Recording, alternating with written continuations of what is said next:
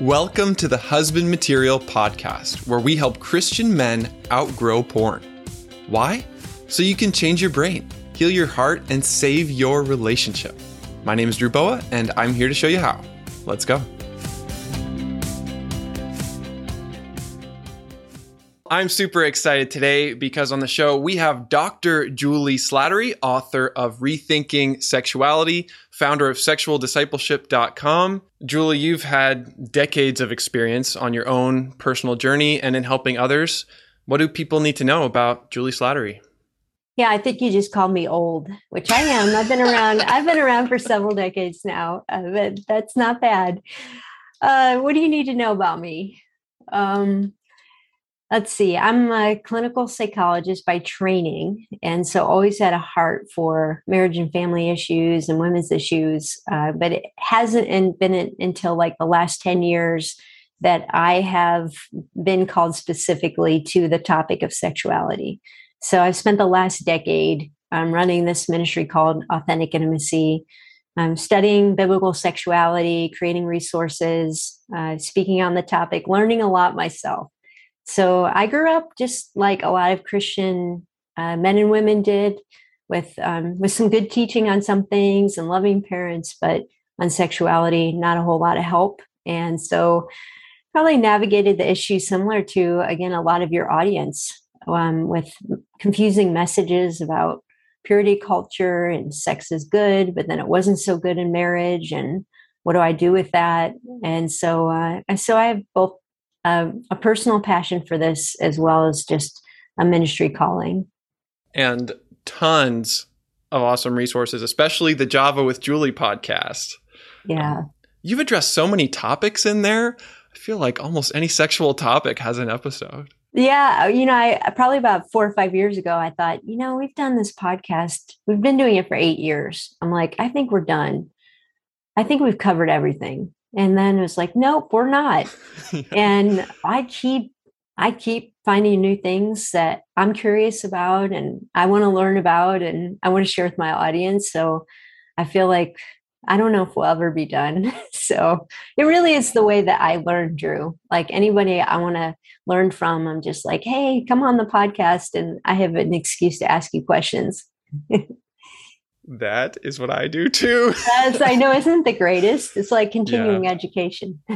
Yeah. And that's what we're doing right now. That's right.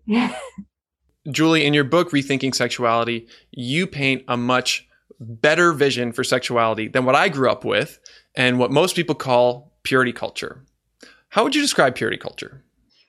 Purity culture is pretty much a teaching that based a whole theology of sexuality on the promise that if you stay sexually pure, God is going to reward you and marriage will be great. You will get married. Sex will be great. It's worth the wait.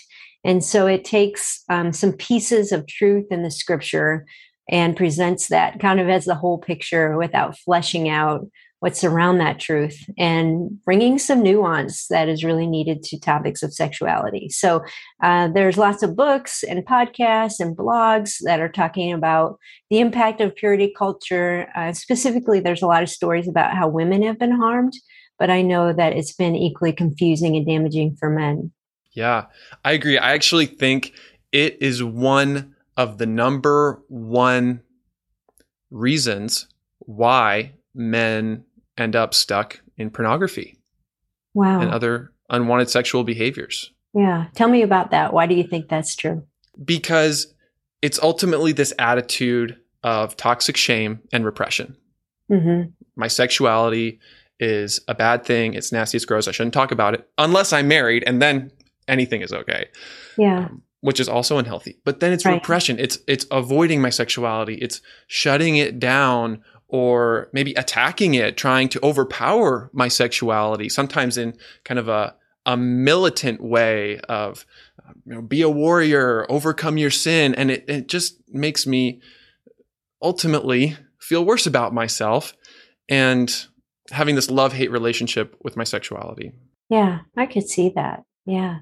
We don't often talk about that side of it. Sometimes that comes out. But again, I think a lot of the conversation has been around how it's hurt women. So I think we need to talk more about the impact on men. Yeah. And we also need to give men and women something better. And one of the things I've really appreciated is how you have done that and coined this term of sexual discipleship, something that is much more empowering, something that's much more positive and can help us replace purity culture with something better. What is sexual discipleship? Well, sexual discipleship is what we might contrast with sex education. Yeah, everybody is very comfortable with the term sex education, but as soon as you say sexual discipleship, they're like, whoa, what is that? That sounds odd. And Drew, I know you have a heart for this as well, and you've talked about it on this podcast. But sexual discipleship is teaching people how to think about their sexuality, not what to think about their sexuality. It's really this idea that we're all on a journey of maturity, and maturity means it means being integrated people. It means not having compartments of life that are not submitted to God's rule, that aren't submitted to his healing and to his forgiveness. And I think for a lot of Christians, sexuality is that compartment that they just kind of lock away and say, well, the rules don't apply to this. God's forgiveness and his redemption in my life can't apply here. So discipleship, sexual discipleship, is really reintegrating sexuality into what it is to be a disciple of Jesus Christ. So Drew, when we talk about this integration and this compartmentalization, something right now that I'm writing a book about, and I had a young couple read what I was writing, and the guy had been through a pretty severe sexual addiction early in life, grew up in the church. And I just want to read something that he wrote because I think he puts into words just what this is like. So he said, as I read about sexual integrity, I wondered why, and this was something in the book, I said, he wondered, God, why didn't I invite you into our bedroom? Why did I leave you at the threshold of our bedroom door and now want to talk to you about our sex life? I knew we were broken from the very first night of our marriage, but didn't want to involve you in this area of my marriage. Why not? And he said, integrity means whole, no compartments, complete integration. But it was the deep shame, denial, and feelings of unworthiness and my desire to compartmentalize my sin. And then he just goes on to describe that. He says, I even used scripture as a way to feel my denial and convince myself that I was fine. God forgave it, redeemed it, and I would never need to revisit some of those painful experiences. I used verses like forgetting what lies behind and pressing on. And as far as the east is from the west, so far as he removed our sin from us. And he said, I use these verses to try to compartmentalize and not realize that God wanted to be part of this in my life. And he said, but then it haunted me. I hadn't told anyone, and the shame became unbearable. I thought if I could perform in the bedroom, pray and seek the Lord, my wife would never know what happened. And maybe, just maybe, God would let it go so I'd never have to address it. But the shame and conviction became heavier every day, especially when my wife wanted to be sexually intimate. Here was my beautiful bride desiring to be one with me sexually. And there I am with this lie, denying its power over me, yet completely controlled by it and afraid to open my mouth for fear of its consequences. So I just think that puts into words, a real life marriage where we can even use God's word to say, I don't need to deal with sin. I don't need to confess it. I don't need to call it what it is and seek help. And on the other hand, instead, I have this empowering choice of inviting God in to the most vulnerable places of my life. Yeah. And when you do that, he moves, he works. And I know that's part of your story, Drew. It's, God doesn't ask to be invited into these areas of our lives so he can condemn us. He wants to bring life. He wants to bring healing. He wants to bring redemption. And the enemy wants to use any reason to keep that from happening. Reintegrating our sexuality into our discipleship as followers of Jesus. What does that look like? Yeah. Well, first of all, I think, it's just pushing on paradigms that people have. So most of us don't realize the extent to which we've compartmentalized our sexuality. Right? We don't realize it until we get asked a question like, do you and your wife ever pray about sex together?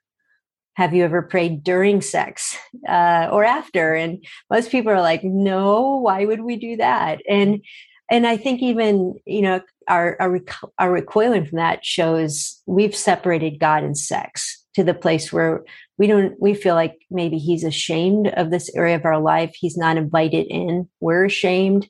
Or do you care or even know what the scriptures teach about healthy sexuality and sexual maturity? Or do you just have a list of rules memorized? And again, people are like, no, I know the rules, but I don't know how to apply them or what it means to me. And so I think it begins by becoming more aware of how sexuality really is not integrated into our life with God, or even healing. I'll meet people, and this is true of men as well as women, who've had sexual trauma or wounds, and they go decades without considering that God wants to heal those wounds. It's not just something in the past that you forget about, but it's something that requires prayer and effort and determination to say, God, if you are the healer, help me in this brokenness. And so I think there's all these ways that we can start to realize, man, yeah, like even in our Christian marriage, we really have not invited God into this area of our lives. And then it kind of goes from there, but that's really a big first step. I hear you saying that our sexuality and our spirituality have been separated. Yeah. And what we need to do is bring them back together. Yeah. And I would say that they're never separated because they can't be separated. But because we haven't integrated God into there, the enemy has a stronghold. So our sexuality is still very spiritual. Like, why, when you look at porn, does it have such a stronghold on you? Why is there so much shame? It's because the enemy's camped out in that territory that God hasn't been invited into. And so you can never separate sexuality and spirituality, but you can uninvite God into those places of your heart. Yeah, I remember one of my favorite quotes from you is that sexuality is not an enemy to be conquered, but a territory to be reclaimed. Right. Yes. Yeah. Yeah. I feel that's very strongly that, wherever we don't invite the presence and the truth and the power of God, that really leaves us open to lies, again, to strongholds. And so it's a big part of recognizing that God not only wants to be, but his desire is to be in every area of our life. Love him with all your heart, with all your soul, with all your strength, without exception. Yeah. How can we love God and love our sexuality, even if we're not engaging in sex? Yeah. Yeah. That's a good question. We are sexual people, whether we're having sex or not. And so our sexuality is more than what we do with our bodies. A good example of this is everyone has a way they think about sexuality. I call it a sexual narrative. Everybody has this narrative that helps them make sense of their sexuality. And there are a couple prominent narratives. One of them is the current culture's narrative, which is that your sexuality is a key part of your identity. For you to be healthy and mature, you have to experiment. You have to find out who you are and have the freedom to express whatever that is. And that narrative drives a lot of people. It's driving a lot of what we see in the LGBT community, but it's also driving pornography. Like, I should be able to have whatever I want. It drives lust and selfishness in marriage. We can even use the scripture to justify that. Like, this is my right. I get what I want. No self-denial needed. And that's a wrong narrative of sexuality. And so whether or not you're having sex, you think about it that way. The other narrative that we already talked about a little bit is the purity narrative, which is more of this legalistic thinking about all that matters is whether or not I'm following the rules. And if I haven't followed the sexual rules, God is forever angry with me. I'll never get out from under the shame. And a lot of people are driven by that narrative. And that's not a whole narrative either. And so a big piece of this is helping people get the true biblical narrative. how we think about sexuality is really important. We can't fix our sex lives if we're thinking about it wrong. That's so good. There's the porn narrative or the popular culture narrative. Then there's the purity culture narrative. If you had to sum it all up, maybe in a children's book or something, how would you tell that story of God's narrative for sexuality? Wow. I would tell the story that everything God created reveals something about himself.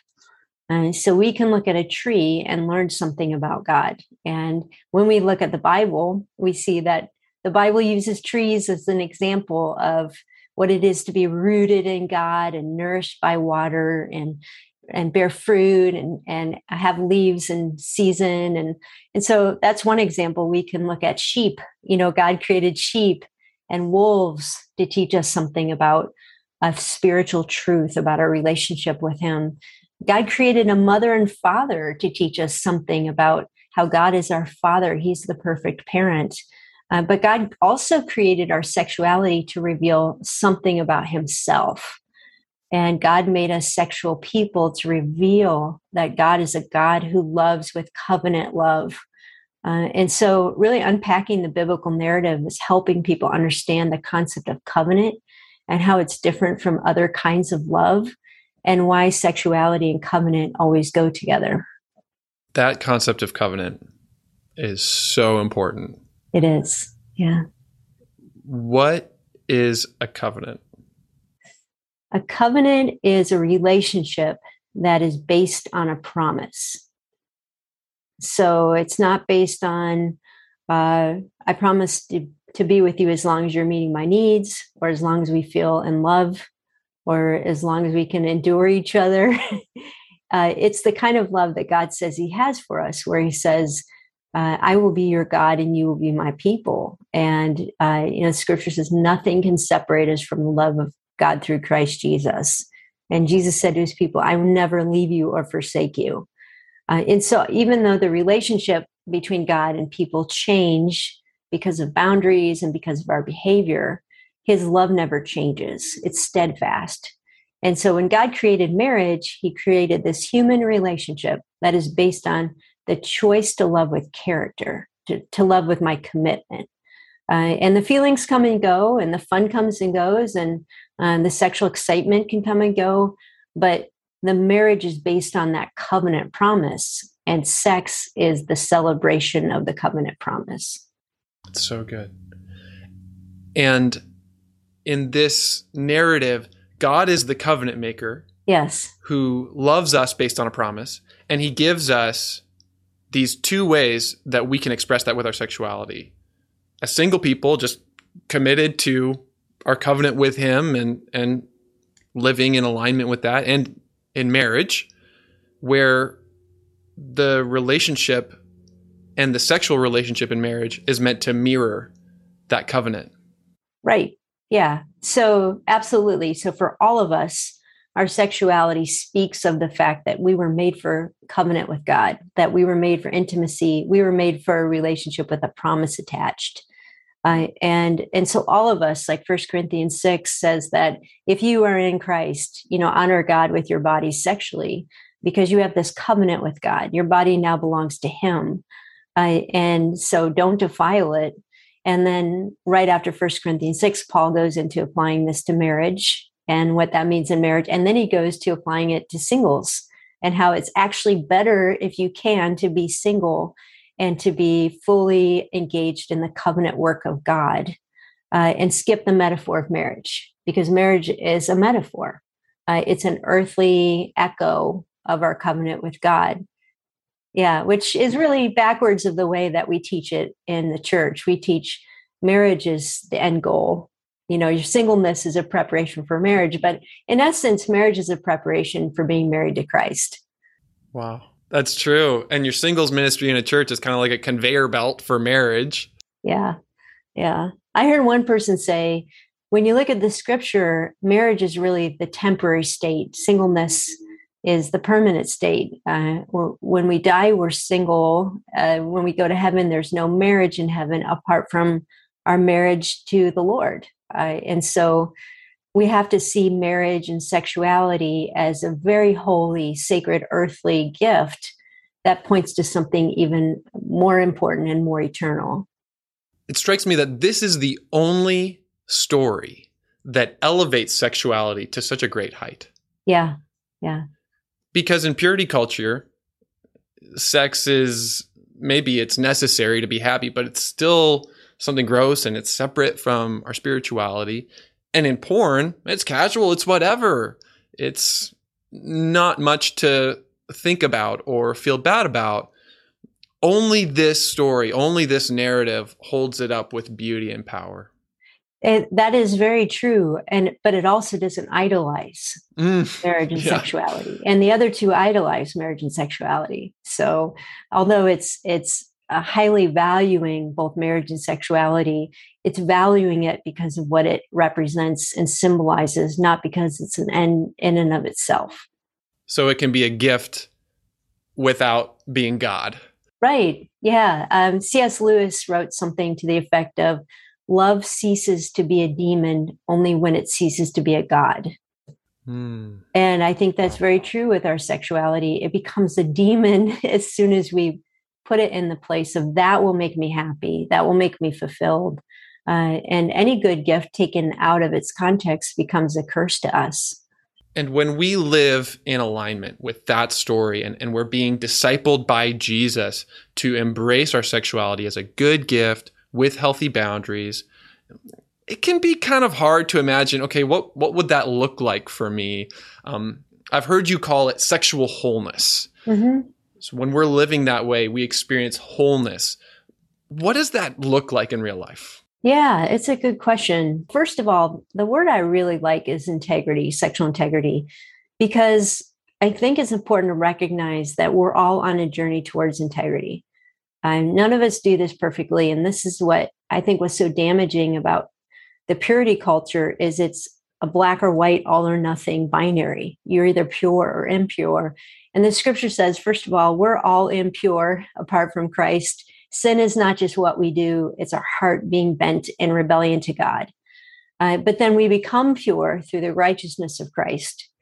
And then we're constantly on this journey of, what does it look like then for my life to be totally transformed by the power of the Holy Spirit and the presence of Jesus in my life. And so I want to set that context, because any story I tell is going to be a story of journey, of even Paul saying, I'm groaning, all of creation is groaning for the sons of God to be revealed. And so a couple of stories would be, for example, maybe a couple I know where the wife had a lot of sexual trauma growing up, and the husband comes into marriage with high expectations for sexuality, has some issues with pornography. They try to make sex work in their marriage, and it's a disaster. It's triggering for her. She's frustrated. He's frustrated. She feels objectified. And so it's a mess. And so what does it look like now for this couple to work towards sexual integrity? The first thing it requires is being honest. And again, saying we need help. Like, our experience of sexuality has been so warped by evil for both of us that we don't even know what this is supposed to look like. And so asking God for help, reaching out to wise counsel and to resources to help reframe what is this even supposed to be, but then doing the hard work of confession and repentance and of patience and healing. You know, for that woman to heal sexually from her wounds may mean that they actually have to go through a period of abstinence in their marriage so that they can learn what safe touch is. And the same for that guy. He may be having sex with his wife, but he's still thinking about pornographic images. That's not integrity. And so how do we retrain our sexual response even to respond to one another instead of responding to old images or messages? And so a couple like that can be on a journey of healing and recovery for a decade and start to experience, wow, like, it's not just sexual activity that matters, it's sexual intimacy, sharing the journey, learning to love as Christ loves us, with mercy and forgiveness and patience and self-denial, learning to enjoy each other when sex has represented so much brokenness. So that might be an example, but I just have really learned that we all have sexual brokenness, and that we all need to be on that journey of maturity. None of us have arrived. God needs to do redeeming work in each of our lives. And I hear you saying that it's probably going to take longer than we think. Discipleship always does. Are you ever done being discipled? No, I keep thinking that maybe I am, and then I'm not. No, we're not. We're not. But that doesn't mean you can't stop and celebrate along the way and say, wow, look how far we've come. Look what God has done just by us being honest with each other and reaching out for help. And so there are great victories on the way, and there's great seasons of life in marriage where you celebrate, even if it's not perfect. But we all have to be, I think, just persevering on that journey. Mm-hmm. What are some ways that you encourage people to celebrate their singleness, if maybe they feel called to long-term singleness and marriage is just not part of the picture? Yeah, I think first of all, get the right biblical perspective of singleness, because singles have not been valued by the traditional church culture, and particularly the purity narrative. They're not valued. It's like you're a second-class citizen. How many pastors who are single, and not just youth pastors who are waiting to get married, but it's almost an assumption you need to be married and have children to be mature. And that's the opposite of what Paul taught. And it's the opposite, actually, of what Jesus modeled for us. So I think it's really important to relook at the scripture in light of singleness, and that it's not weird. Actually, like I was thinking about this one day and just thought about like Jesus's friends, Mary, Martha, and Lazarus, who was this sibling trio, and they were Jesus's friends. And it seems like these three siblings lived together. There's no mention of spouses. But Jesus wasn't trying to set them up with people. He just valued them as fully mature adult, people of God. And I think we need to change our paradigm of how we view singleness. And so that would be a first step. I think there are people doing that work and starting that conversation in the church. And I think, second of all, you need family, even as a single. And I think a lot of the loneliness for singles is not about the absence of sex. It's about the absence of meaningful relationship and intimacy. You still need people who have your back. You need somewhere to go for holidays, to celebrate and to feel welcome and feel part of something. You need interactions with brothers and sisters in Christ, young, old, kids. And so be part of family and be part of families around you. And then third of all, what do you uniquely have to offer the body of Christ because of your singleness? Mm-hmm. You have great flexibility at times to say, hey, I could do that. I could serve here. Where you, Drew, as a father of two little kids, like you're very limited in what you can say yes to. So really considering, how can I be a unique blessing and, just servant of God where I am, because singleness has its gifts attached to it. Yeah. So this is so empowering to have marriage and singleness, both giving gifts, both being valuable, both being important in the body of Christ, and for our sexuality to be a blessing rather than a curse. Julie, what is your favorite thing about sexual integrity? My favorite thing is that it has this tension of always calling me to grow and to be more mature and to receive discipline from the Lord and insight and wisdom. And I like that idea of being challenged and growing, but there's no condemnation attached. And so it's not this sense of, oh no, you messed up again, or really, you don't know that yet. It's like, no, we're kids growing up, and we celebrate, as you do with your kids, each stage. You don't despise a 4-year-old for not being able to run a mile. That's the limitation. And God really does see us that way when our hearts are bent towards him, when we seek him.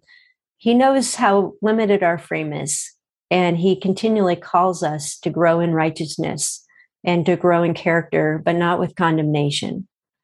It strikes me that that's exactly how Jesus related to people, especially in sexual brokenness. Yeah. And I think the other piece of that I love about it is it recognizes our wounds. Drew, so many of our bad behaviors and our struggles come from wounds. And you and I both know of Jay Stringer's book, Unwanted, where he explains this really well. But I think often when we have a struggle with pornography or with lust or with not enjoying sex in marriage, we want to fix that behavior instead of saying, God, would you move into the wounds that are causing that behavior? And so much healing can take place, again, for us to become truly integrated people. Amen.